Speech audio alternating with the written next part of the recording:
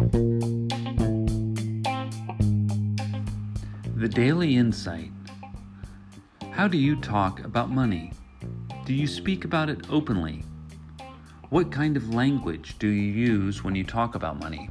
Is it mostly negative, positive, or is it balanced? As we grow up, we absorb impressions from everyone around us, and many of us integrate an understanding of money that holds us back in later life. For example, you might subconsciously learn that money is bad, or that it's greedy to want money, or that people like you don't earn much money.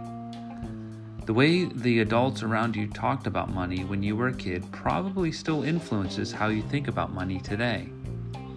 Subtle things like secrecy between parents regarding their spending, justification of purchases, and negative phrases about money all get into our minds and stick with us. The daily action. Well, you can change the way you feel about money to welcome it into your life more easily. Start with this question. How much do you truly want to earn, and how do you feel about money?